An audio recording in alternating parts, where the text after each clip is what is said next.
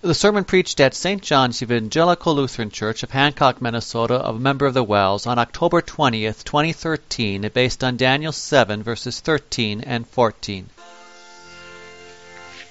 Please stand. Grace and peace to you from God our Father and our Lord and Savior, Jesus Christ. Amen. The word from God through which the Holy Spirit strengthens our faith in Jesus is Daniel chapter 7, verses 13 and 14. You have them printed inside of the bulletin. Daniel writes, "In my vision at night I looked, and there before me was one like a son of man, coming with the clouds of heaven. He approached the Ancient of Days and was led into his presence. He was given authority, glory, and sovereign power. All peoples, nations, and men of every language worshipped him. His dominion is an everlasting dominion that will not pass away, and his kingdom is one that will never be destroyed." This is the word of our Lord. Please be seated. Dear friends in Christ, fellow saints, washed clean in the blood of our risen Savior. The pep band played loudly. The fans shouted. The team lifted the trophy high. Victory! How good it feels when your team wins the championship. And yet it's only a temporary victory. Next year there will be another champion, and even if a team repeats, that only lasts so long. Every dynasty comes to an end. But how different to the victory Daniel saw in this night vision the Lord gave him in a dream. He saw the eternal, everlasting victory. A victory for us to celebrate, dear friends. A victory for us to celebrate even when we feel defeated. For in this same dream, the Lord made it clear to Daniel that there were terrible times ahead for God's people. And yet, no matter what, dear Christians, know and believe that the Son of Man reigns in victory. That's the theme this morning. And who is this Son of Man? Well, he's our brother and our King. So worship your brother who reigns forever. That's part one. And stand firm with your King who reigns over all. Part two. The Son of Man reigns in victory. Daniel writes, "In my vision at night I looked, and there before me was one like a son of man coming with the clouds of heaven." No doubt you recognize that name, Son of Man. Jesus referred to himself by that name dozens of times during his earthly ministry. Son of Man emphasizes for us that wonderful truth that Jesus is a human being like us. He shares our humanity. He is a descendant of Adam, the first man, our forefather, and so he is our brother. When we see him as a newborn laying in a manger, we realize that he is one of us. Jesus, our brother, kind and good. As we witness his earthly ministry carried on in such lowliness in his humble state, we don't question that he is a true human being. He is our brother. And yet in this vision, Daniel does not see Jesus in his lowliness, does he? He sees Jesus in glory, coming on the clouds, standing before the Ancient of Days. He was given authority, glory, and sovereign power. He, this Son of Man, reigns in victory. Our brother reigns forever. Do you appreciate how astounding this truth is? Our logical minds tarnish the astonishment by thinking, well, of course he reigns in victory since he's God. Yes, that's true. Jesus is God. But he reigns forever, not only as God, but also as man. He reigns forever as our brother. If we limit his sovereign power and reigning authority only to his divine nature, that's dividing Jesus in half, sawing him in two. He is not two people, but one person, the God-man. And so this verse holds before us that astounding truth, that marvelous mystery, that this man, Jesus Christ, reigns in victory. He reigns forever as our brother. It holds this truth before us, first of all, by using that term, Son of Man, that emphasizes his human nature. And then secondly, notice also how what Daniel writes here says that power, sovereign authority, and glory were given to him. Those were given to his human nature. For you see, as God, he already has all power. Nothing can be added to or given to the divine nature. Only the human nature can be given powers that it did not innately have. What a wonderful mystery as we see Jesus reigning forever, not only as God, but as man as well. And this isn't just an isolated verse that teaches that.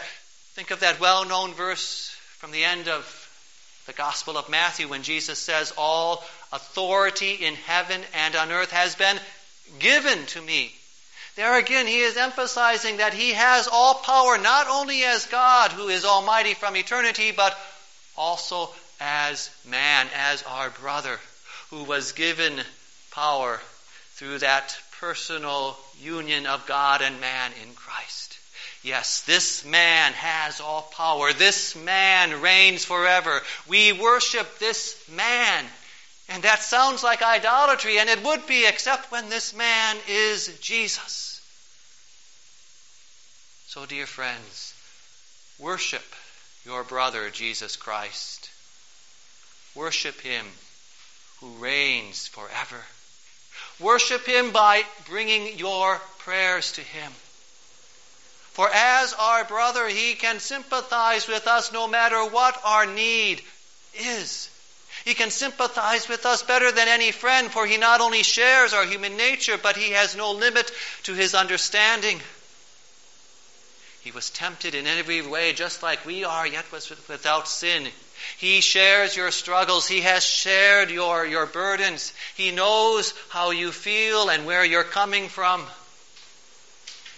He himself knew hunger and homelessness. He knew what it meant not to have a penny to your name. He knew how it felt to be misunderstood and rejected. He suffered heartache, loss, and tears. He experienced and felt the uncaring attitude of family and the betrayal of friends. He suffered pain, ridicule, God-forsakenness, untimely death. Don't imagine that he doesn't know where you're at or where you're coming from when you go to him in prayer. He is your brother. Go to him in prayer. What a way for us to worship our brother Jesus Christ, by taking all our needs and cares and worries to him in prayer. For the same Jesus who shares our human nature and therefore can sympathize with us also has all power. Don't doubt his love and care. Don't doubt his power and glory and might. Worship your brother as you bring your prayers before him. Rely on him for the strength to remain faithful. Go to his promises that are brought to you by his word and sacraments. Go to his word and sacraments for that power to follow where he leads. Yes, just think of how in the Lord's Supper he gives you his body to eat and his blood to drink, so that you know that your Savior shares your flesh and blood. He is your substitute. Believe that he has won the victory for you. That's the highest worship we can give to him.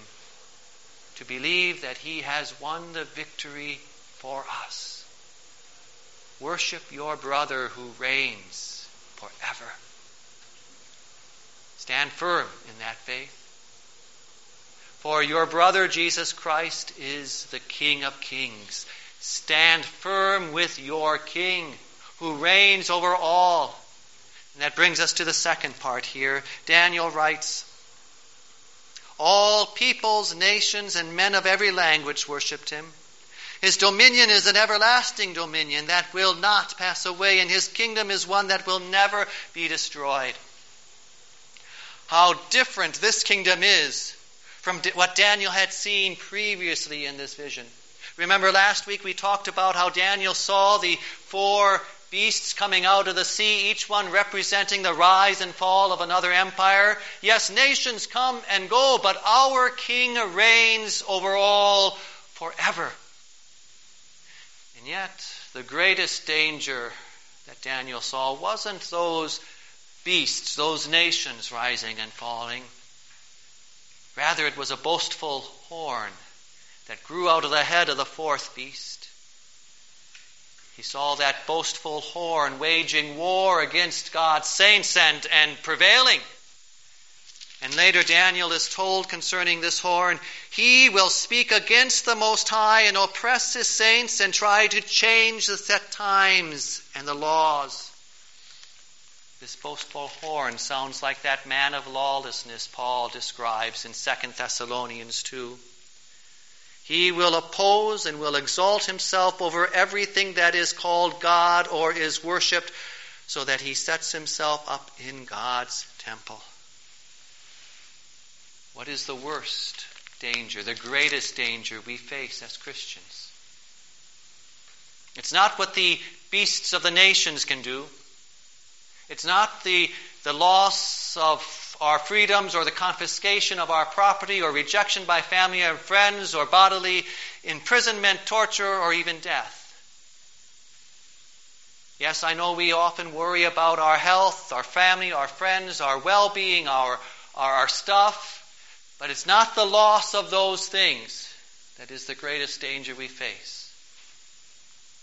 What is?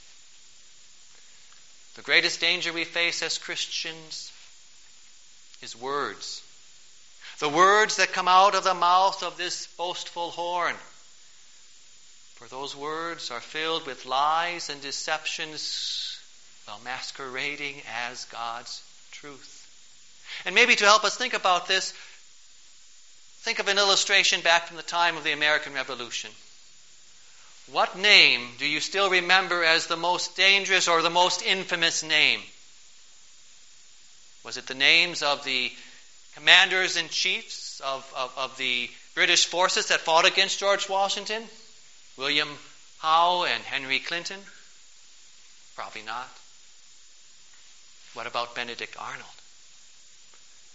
That name still lives on in infamy because it's the deceptions and lies that masquerade as truth that present the greatest danger. And if that's the case with simply a war for independence, how much more so when it comes to our spiritual freedom? How much more so when it comes to this boastful horn that has set himself up in God's church and claims to be God's spokesman here on this earth, speaking God's truth, and yet what comes out of his mouth is deceptions and lies. He boasts, yes, Jesus died for you and he is a wonderful Savior, but are you sure that's enough to be completely right with God? Here are my rules. Follow my ways and you will live. Is it any wonder that millions of churchgoers have fallen for that deception? How treacherous, like Benedict Arnold, to speak lies while saying you're speaking God's truth. No wonder Daniel saw that boastful horn prevailing until the Ancient of Days came. Stand firm, dear friends. Stand firm and don't give ground.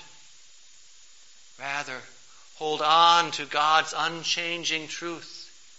For the Son of Man, your King Jesus Christ, still indeed reigns, and he is coming again. Hold on to God's unchanging truth.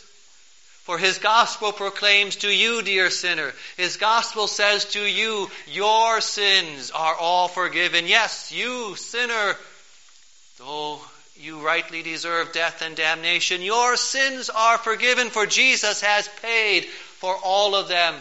He has finished that work, leaving nothing undone. And this is God's free gift to you, no strings attached. Stand firm with your King who reigns over all. Hold on to God's truth. For this truth not only gives us the strength to stand firm, but also to celebrate. And yet, at the end of this vision, Daniel tells us that rather than feeling like celebrating, he felt overwhelmed. His thoughts troubled him, and his face turned pale. Why? Because he saw all the terrible times ahead for God's people. It was just overwhelming to him. And so how can you and I stand firm, much less celebrate? Well, we have some advantages here that Daniel did not have. We have seen the beginning of the fulfillment of this vision. We have seen the Son of Man come and win his kingdom. His resurrection declares his victory. His ascension proclaims his kingship. He is at God's right hand, far above all rule and authority, all power and dominion, far above every name, every title that can be given not only in the present age but also in the one to come, as Ephesians 1 declares. Our King reigns over all. But it is still an invisible kingdom, isn't it? And that is why we still struggle. It's an invisible kingdom. Oh, it's real. The Bible promises that it's true. Faith is sure of it, but so many in this world will keep on denying his kingship until he returns on the clouds with his holy angels on the last day. We still live under the shadow of the cross. The nations still rage like wild beasts. The boastful horn as well as other false teachers still spread their lies and deceptions. We dare not expect an earthly life of victories. We dare not anticipate a paradise here on earth. Yes, our King reigns, but it is an invisible kingdom. And therefore we keep on turning to him for that strength to stand firm. To stand firm and know that he does reign. He has come and won that kingdom. He has risen from the dead and ascended in glory, and he will come again. Daniel saw that all as one scene in the future. We are living in the middle of it. And until that time when he returns, dear Christian friends, stand firm. Stand firm as you rejoice in the kingdom of our Savior Jesus Christ.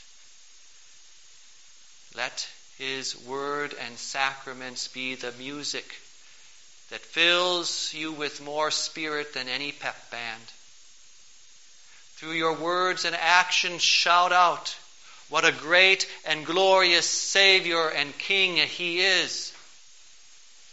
Let others see how precious your King is to you. Lift high the trophy of his cross. Victory, eternal victory. Amen. Please stand.